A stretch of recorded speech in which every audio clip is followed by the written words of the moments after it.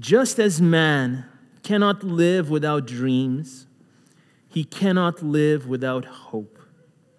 If dreams reflect the past, hope summons the future. If we lose hope, beloved, we might survive for a while, but we will not thrive. We cannot live without hope. This is one of the most precious commodities known to mankind. We often think of Christmas as characterized by love and joy, and it is, absolutely. But the original Christmas, the first Christmas, was first about hope. What is your hope in? Where do we place our hope today? This evening, we're going to be looking at a text of Scripture that we often gloss over. For your enjoyment, it's a genealogy.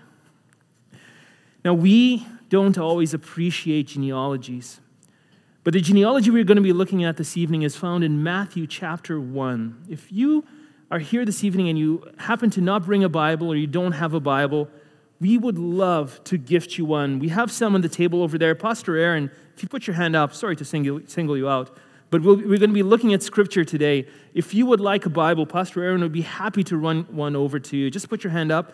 It's our gift to you. We would love for you to have it and take it home if you need one.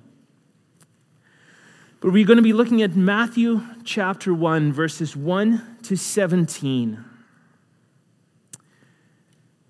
This book, not just Matthew, but the Bible, is the most important book written in the history of mankind. It has given hope to countless human beings for over 2,000 years. It has changed lives.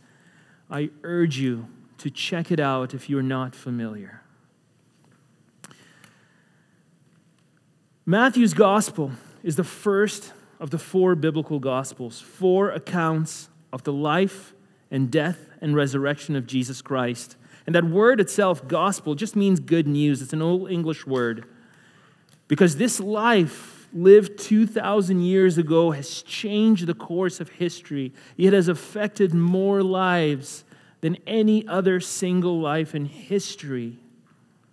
His life was good news back then. His life is still good news today, 2,000 years later. This is why we are gathered here today, to remember and celebrate and give thanks for his birth. He is the focus of the entire Bible. He is the focus of the Christian faith. Now, the people who originally received this news, ironically, were struggling to find hope. They were pretty hopeless. Harsh oppression by the Roman Empire had led to their rebellion, had led this people, Israel, to rebel against Rome around 70 AD. They put their hope in political freedom and dignity won at the end of the sword, but that for them proved to be a false hope. Where we put our hope matters, beloved. Where we put our hope matters. Well, Rome's response to the rebellion was brutal. They cracked down with terrible violence. Jerusalem was destroyed. The temple, which had been the focus of this people's worship for all of their history, was destroyed, never to be rebuilt again. And Jewish worship was never the same. As far as they were aware, God had abandoned them. But Matthew knows something that they don't. There is hope. Through this account, through this gospel, Matthew seeks to show that God's plan for hope, the source of God's hope for us, for humanity, was not found in political freedom. It was found in the person of Jesus. Centered on Jesus, God began building a kingdom that was upside down, or maybe right side up, depending on the perspective you take. But a kingdom that was for all mankind, a kingdom that would reach to the ends of the earth, a kingdom that would bring hope to the hopeless. These first 17 verses are packed with hope, packed with reminders to trust God's plan, packed with reminders of what God's plan and promises pointed to, packed with hope for those of us who can see it. My hope for this evening, see what I did there? My hope for this evening is to draw out, to point us to some of the hope that Matthew points his readers to, we being his readers today. The hope of Christmas, the hope of Christ. Let's look at Matthew 1, and we'll start reading at verse 1. I'll start reading at verse 1. The genealogy of Jesus Christ. The book of the genealogy of Jesus Christ, the son of David, the son of Abraham. There's a huge amount. Let's pause there for a second. There's a huge amount to pack just in those few words. Jesus Christ, the son of David, the son of Abraham. I'm going to start with Abraham, but for context, I'm going to go back right all the way to the beginning. I'm going to go back to where Scripture points us to everything having begun. By faith, beloved, we believe that this world exists and everything that we see exists not by chance, but because of a good God, an all-powerful God, a creator who created everything that we see. By faith, we believe that this didn't come about by chance, but that God had a purpose in what He created. And God had a purpose in creating us, in creating you, in creating me. He set mankind as His stewards to care for His earth, for His creation, and to reflect the love and the blessing and the glory that He desired to shine through creation. We were made in His image to reflect Him to one another and to the world around us. We were created with a purpose. You have a purpose.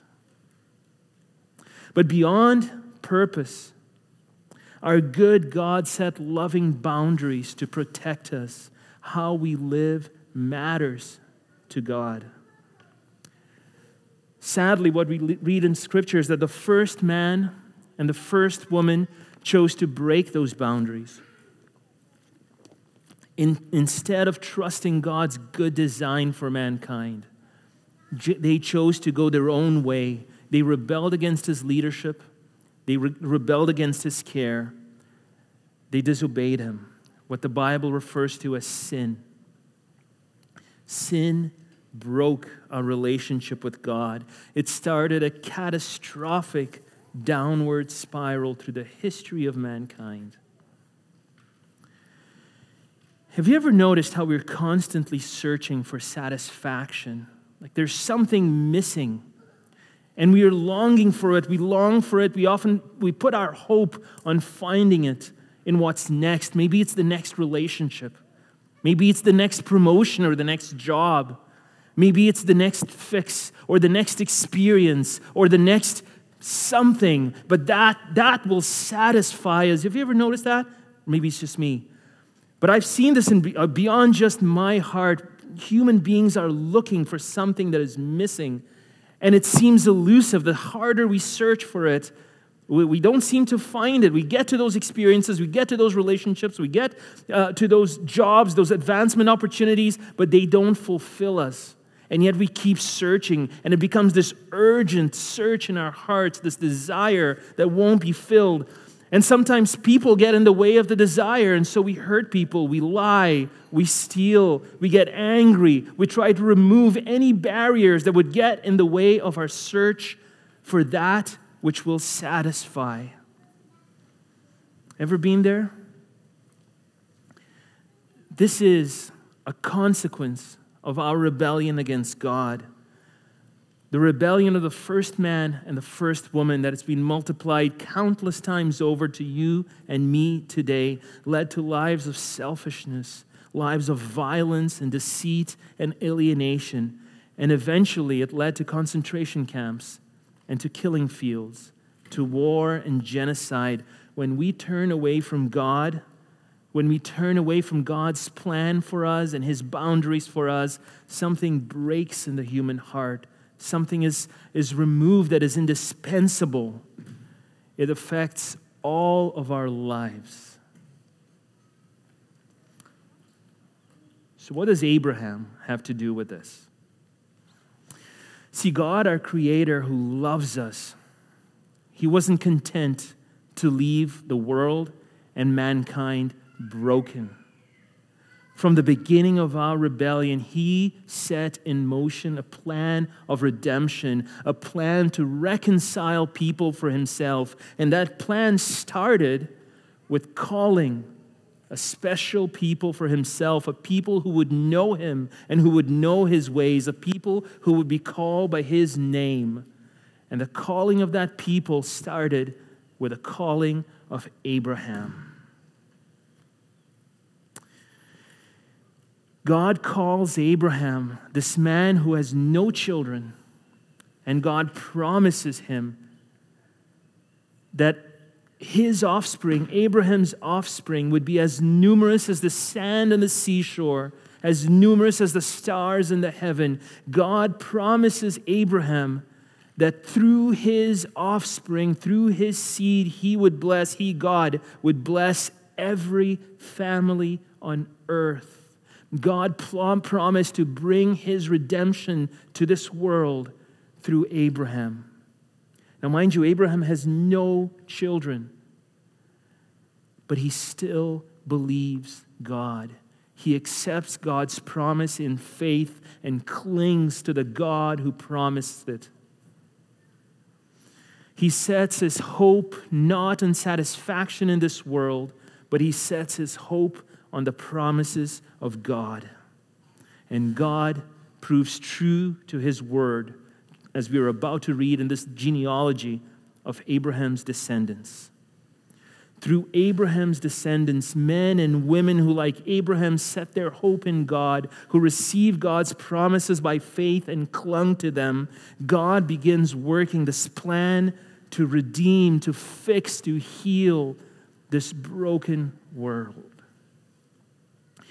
And what Matthew is arguing in beginning this genealogy by referencing Abraham is that Jesus, the subject of the book that he's about to write, Jesus is that seed. Jesus is that descendant in whom every family on earth will be blessed.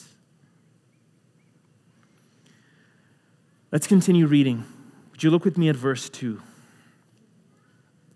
Abraham was the father of Isaac, and Isaac the father of Jacob, and Jacob the father of Judah and his brothers, and Judah the father of Perez and Zerah by Tamar, and Perez the father of Hezron, and Hezron the father of Ram, and Ram the father of Amminadab, and Amminadab the father of Nahshon, and Nahshon the father of Salmon, and Salmon the father of Boaz by Rahab, and Boaz the father of Obed by Ruth, and Obed the father of Jesse, and Jesse the father of David the king.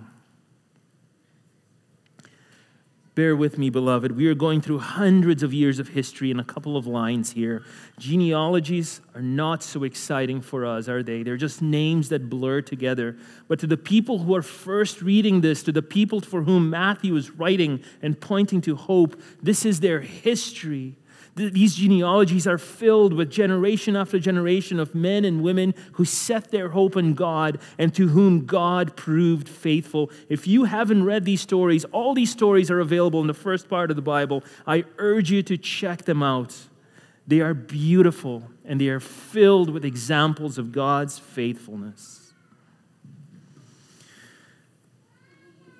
The upshot, though, is that God not only gives Abraham a child, Isaac, but God multiplies his descendants. By the end of the paragraph, Abraham's descendants have grown into a powerful nation ruled by one of the greatest kings ever, King David. Now, David loved God with all his heart. His hope was in God alone. And God is so pleased with David's humility and faith that to this descendant of Abraham specifically, he makes a promise as well, just like he had made to his ancestor, to Abraham. God promises David to establish one of David's descendants as king over a kingdom that would have no end, a kingdom that would last forever, where he would rule with justice and righteousness and equity. God's blessing to every family of the earth, God's redemption of the world, would include the raising up of a king who would rule in justice. What Matthew is saying here, what Matthew is pointing to by referencing both Abraham and David, is that this was the king to come. See, the Jewish people had been waiting under Babylonian oppression, under Persian oppression, under Greek oppression, under Roman oppression. They had been waiting for this king who would come to save them, who would set them free, who would establish their sovereignty as a nation, and who would rule in righteousness. They had been waiting and waiting through every generation. They had been waiting. And here Matthew is pointing to the fact that he has come, but the kingdom he established was different than what they had expected. We'll look at this in more detail very soon. But there's something else here that's fascinating that we see in these first few verses. Would you look with me at verse 5 again? Salmon, the father of Boaz by Rahab, and Boaz, the father of Obed by Ruth. There's two women mentioned. Well, there's several women mentioned in this genealogy, but these two stand out. I mean, they all stand out. I'm going to touch on these two. You see, Rahab was a woman. Rahab was a prostitute. And Rahab was a foreigner. This is as low as it got at her time. But Rahab was wise. She heard of the reputation of God. She heard of his goodness and of his power, and she clung to him. She hitched herself to his people. She believed what she heard and followed in faith. And God adopted her into his family and folded her into his plan. We see the same thing for Ruth. She was a widow and a foreigner with no plans and no prospects, with no hope. She didn't belong. But she attached herself selflessly to God's people and was adopted and folded into God's promise of blessing. Beloved, do you ever feel like you don't fit in? We are in good company. What Scripture teaches is that sin, rebellion, and selfishness spread from the first sinners, from the first people, all the way to us. We've all sinned and fall short of the glory of God. None of us belongs. None of us fits in with him. We are all unworthy and undeserving. But what Scripture also shows us is that the God of the Bible loves the unworthy and the undeserving. He is a God of mercy and grace whose arms are open wide to any sinner who turns away from their sin and who turns to him for grace. What was true for Abraham and what was true for Rahab and what was true for Ruth is true for me and is true for you. God blesses those who hear his promises, who believe, and who follow him. The next line, would you look with me at verse 6? The next line is beautiful. It's heartbreaking, and yet it's filled with hope.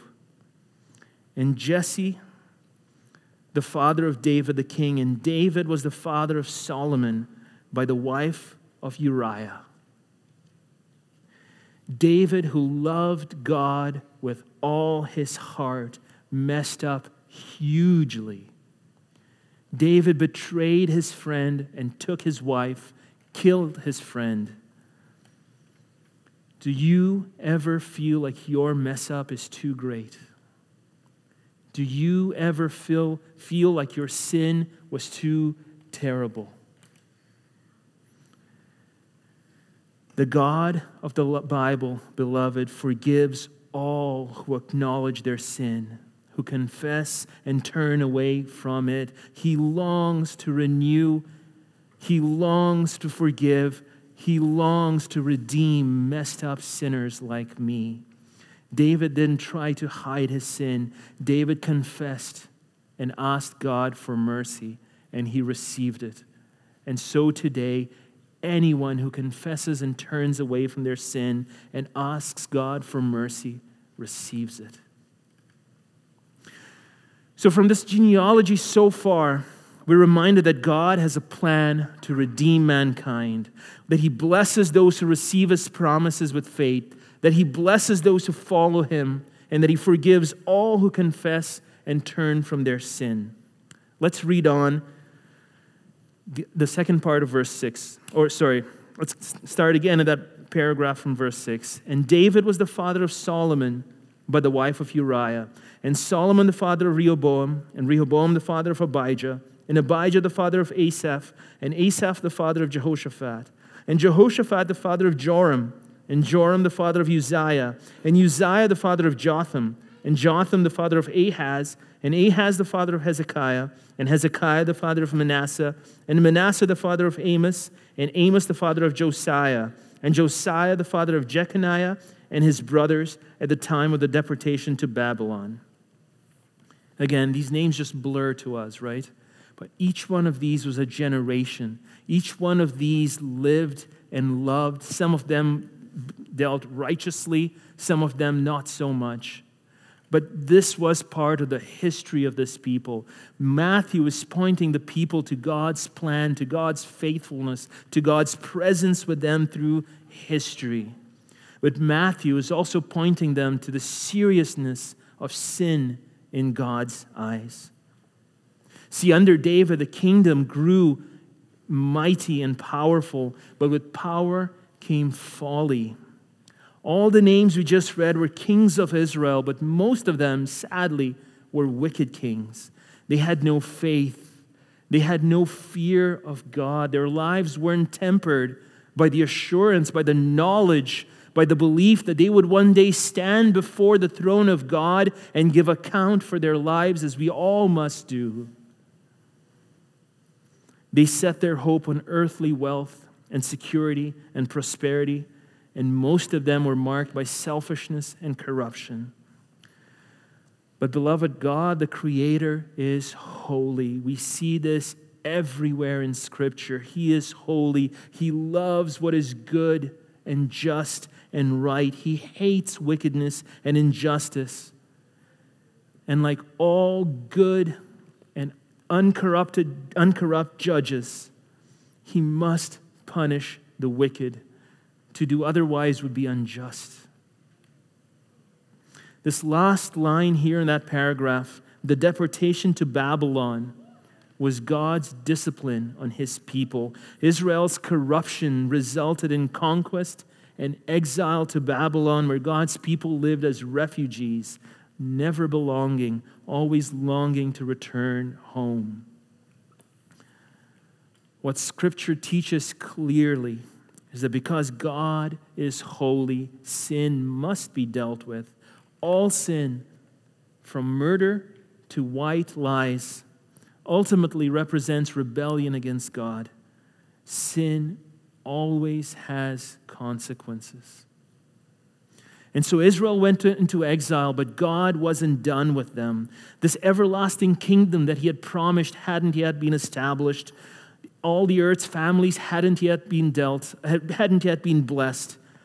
Even when the consequences of sin fall on us, God isn't done with us.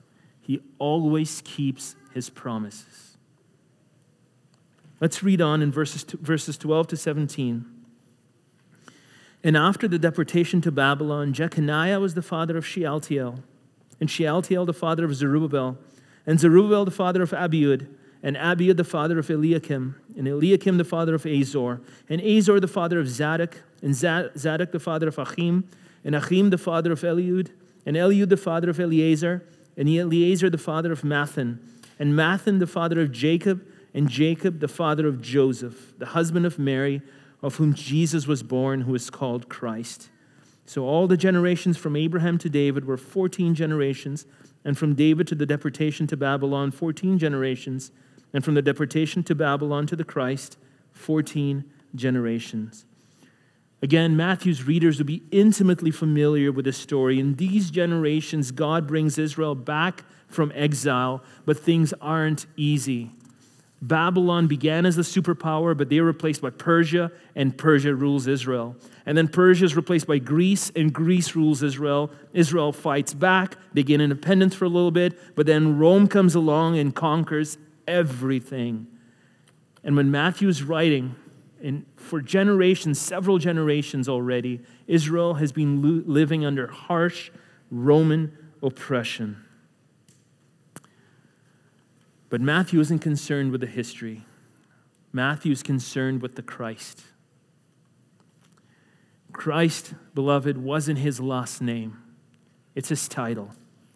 It means the chosen one, the anointed one, the promised king. Jesus, Matthew argues, is the king that all these generations had been waiting for. Jesus is the king through which God would restore and redeem his people and the world. Through the rest of this gospel, Matthew shows us that Jesus was no mere man, but God himself, born as a human to redeem mankind. Let's just stop there for a second.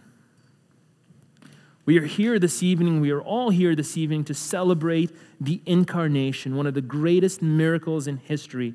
It literally means coming into flesh or getting in flesh, because we believe God put on flesh and came as a baby, came as a man to redeem this world.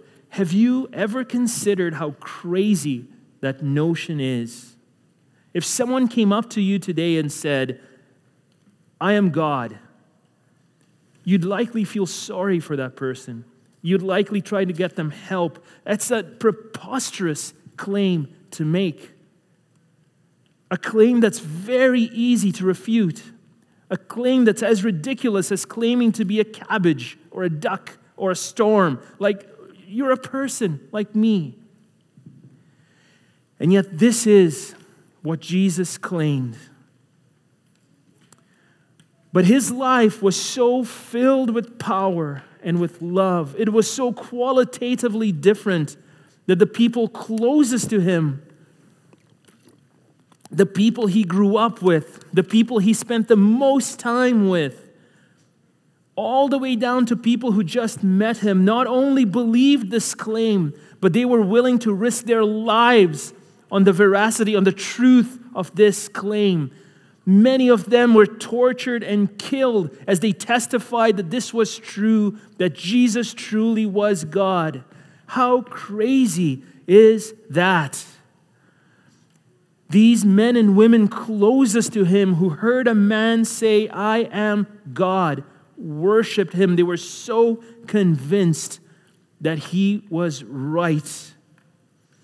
Jesus changed their lives. And like Matthew, and like me, and like all of us who are members of this church, they were convinced that this was the hope for the world, the only hope for this world. Beloved, here is hope. We are messes. We are sinners. We are selfish. We are angry. We are violent. We are unjust. We deserve to be held to account. We deserve to be brought to justice. And God is a just judge. But this is how beloved you are.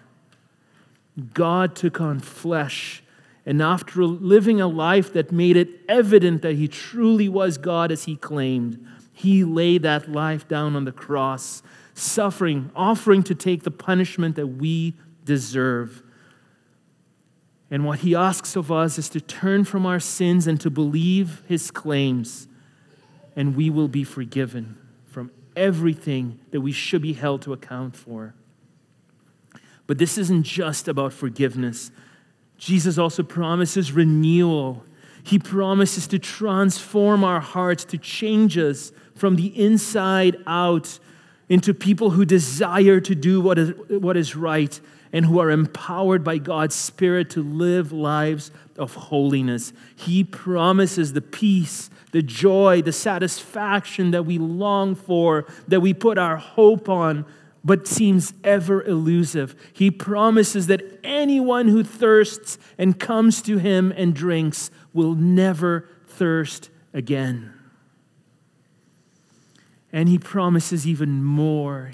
As he is redeeming the world now, as he is changing our hearts now, he's coming back to finish the job. And when he returns, he sets all wrongs to right. He makes all things new. But when he returns, he also brings all sinners to account. He restores the world to what it should have been apart from sin. You and I, as every person who's ever lived, will stand before his throne and give account for our lives. At Christmas, we remember the incarnation. God, in love, took on flesh and came to earth to redeem us. If you haven't yet wrestled with the implications of this outrageous claim, I urge you to do so today. Because this man must either be treated as someone who claims to be a cabbage, or he must be treated as the God he claims to be. Either he is a lunatic or he is telling the truth. He so powerfully convinced those closest to him that they gave their lives to proclaim that he was truly God. His impact on history is unmatched. History warps around him. History is divided into the time before Christ and the time after his life. There has been no life in human history as impactful as the life that we celebrate every Christmas.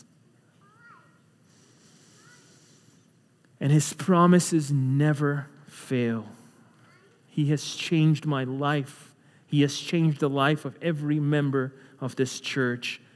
Do you believe this, beloved? Before Christmas can be about joy, before Christmas can be about love, though love and joy are a natural outflow of this truth, but first, Christmas is about hope. And here is hope. Not wishful thinking, but hope based on the promises of God who never fails. Here is hope, not a fleeting hope, but a hope that is for all eternity. At Christmas, God took on flesh to redeem this world, and all who turn from their sin and rebellion and receive his promises in faith and follow him are forgiven and are being transformed and will be saved from God's eternal justice by taking refuge in the sacrifice of Christ on our behalf. Either this is true and has powerful bearing on your life today, on all our lives today. Either this is true and must be taken into account in how we live our lives, or the most impactful life in history was lived by a lunatic. Consider his claims. Here is hope that God so loved this world that he gave his only Son, that all who believe in him should not perish, but have everlasting life. And no one who sets their hope in him will ever be put to shame. Would you bow your heads with me in prayer?